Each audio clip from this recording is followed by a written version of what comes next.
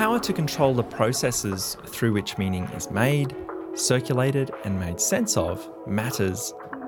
Controlling representation matters because it shapes how people understand the world, which affects how they act in the world.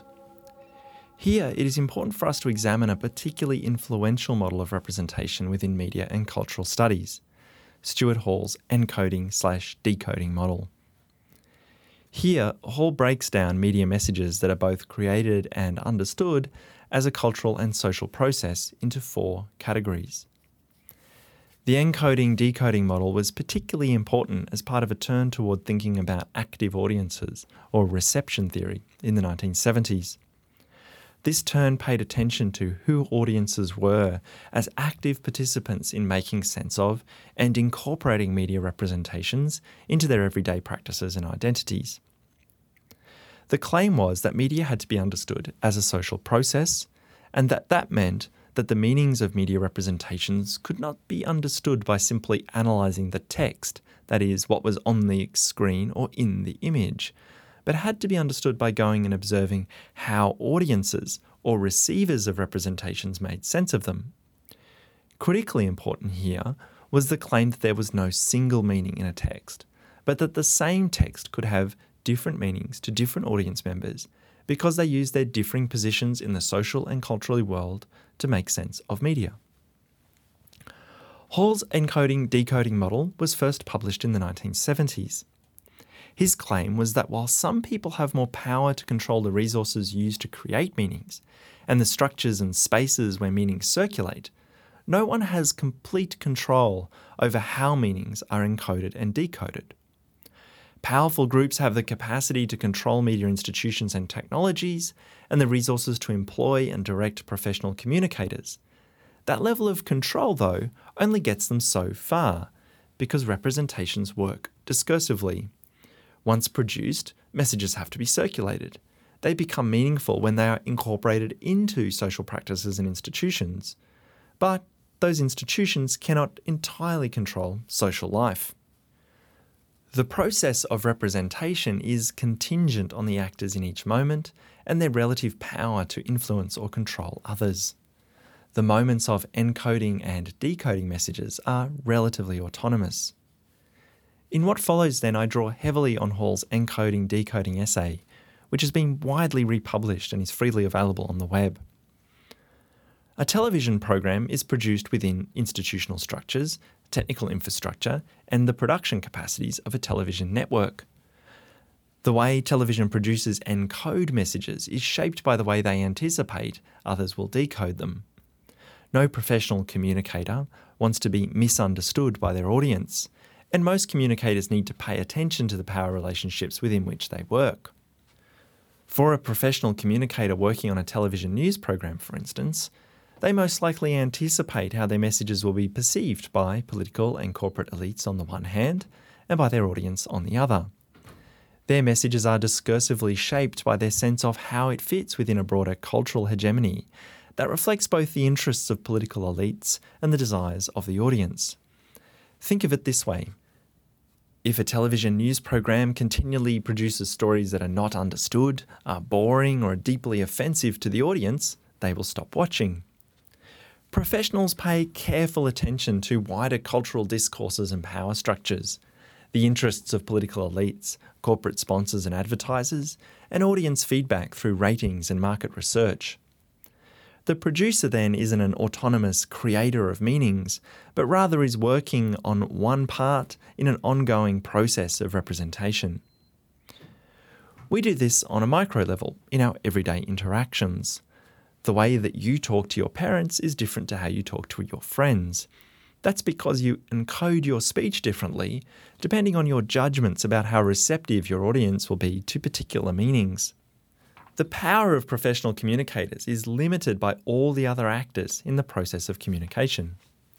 We might argue, though, that they are working at a particularly influential interval. The messages they encode can be distributed to a mass audience. Individuals in that audience can decode the messages however they like, but they are probably unlikely to be able to encode and distribute their own messages in return. Even though our media system has become increasingly interactive and participatory, this remains a crucial distinction.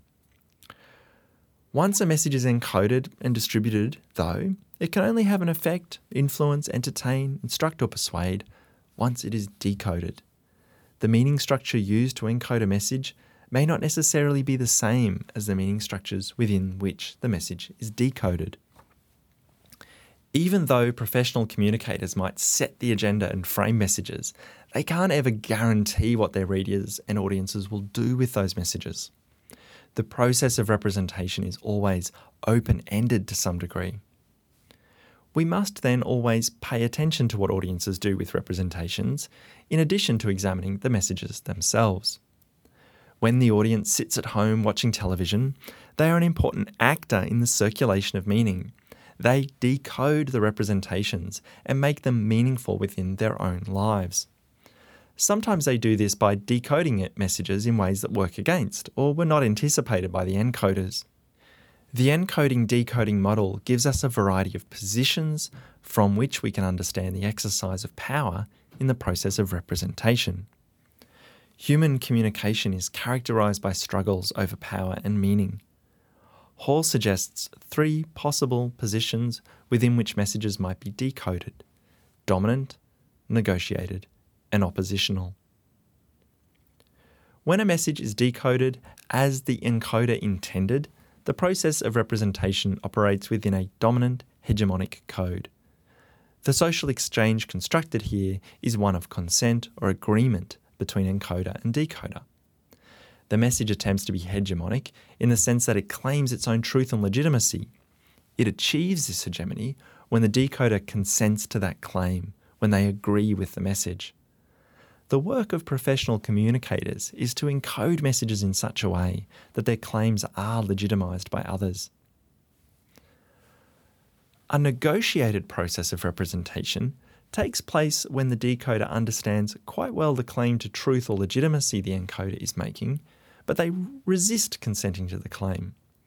The decoder acknowledges the legitimacy and power of the message, but at the same time, they mark out their own position, adapting the message to their own local conditions and social relations.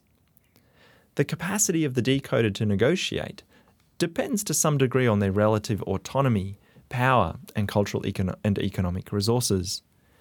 Negotiated processes of representation demonstrate the messy and contingent nature of power. The decoder simultaneously acknowledges the existence of the power and legitimate dominant code.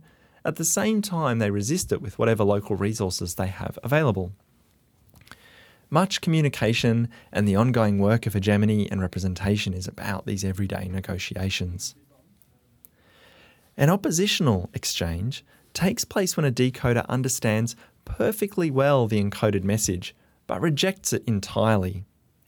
Oppositional decoding threatens to disrupt power relations. If a large group of people refuse to decode the intended message of the encoder, and that oppositional decoding is backed up by other economic, social, and cultural resources, it may be the sign of a hegemony breaking apart or losing its legitimacy.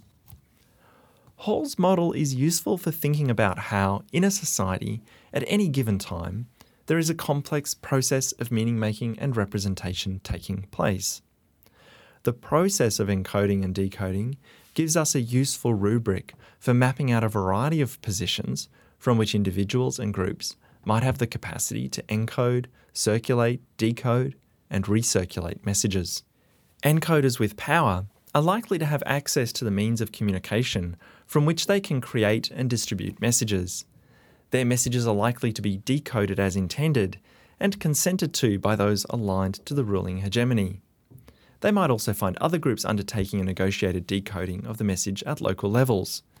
This process of negotiation is part of managing hegemony, but doesn't fundamentally disrupt it. These other groups might not be happy with the meanings, but they understand that in practice they need to consent to them. In addition to encoders with power are encoders seeking to build power. These individuals and groups are also largely operate within the ruling or dominant hegemony, but they seek to negotiate a different position within that structure to acquire more economic and cultural power. They are often perceived within the process of representation as an acceptable part of the debate. For instance, in the United States, a Democratic president might find conservative media disagreeing with much of what he or she has to say, but ultimately not disputing their shared liberal democratic capitalist hegemony.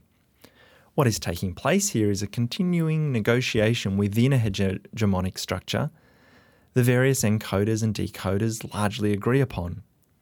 This process of encoders and decoders either aligned to the ruling hegemony, involved in a process of active negotiation within it, or ambivalent about it, characterises much of the representation process that most of us are familiar with on a day-to-day basis. For those of us who live in the United States, United Kingdom, Ireland, Australia, New Zealand and Western Europe, the media, cultural and political process we are embedded within is a liberalised order where the fundamental power relationships are not in dispute. But within those frameworks, groups are negotiating and jostling for resources. Distinct from dominant and negotiated processes of representation are those societies characterised by encoders or decoders opposed to the ruling hegemony. Any society at any given time will have individuals and groups fundamentally opposed to the ruling hegemony. For the process of representation, though, this opposition is only of consequence if those groups are able to gain access to the means of communication through which to create and distribute messages, and if there are corresponding groups who will decode their messages as intended. That is, if they have the capacity to create, circulate, and have their messages made meaningful by others.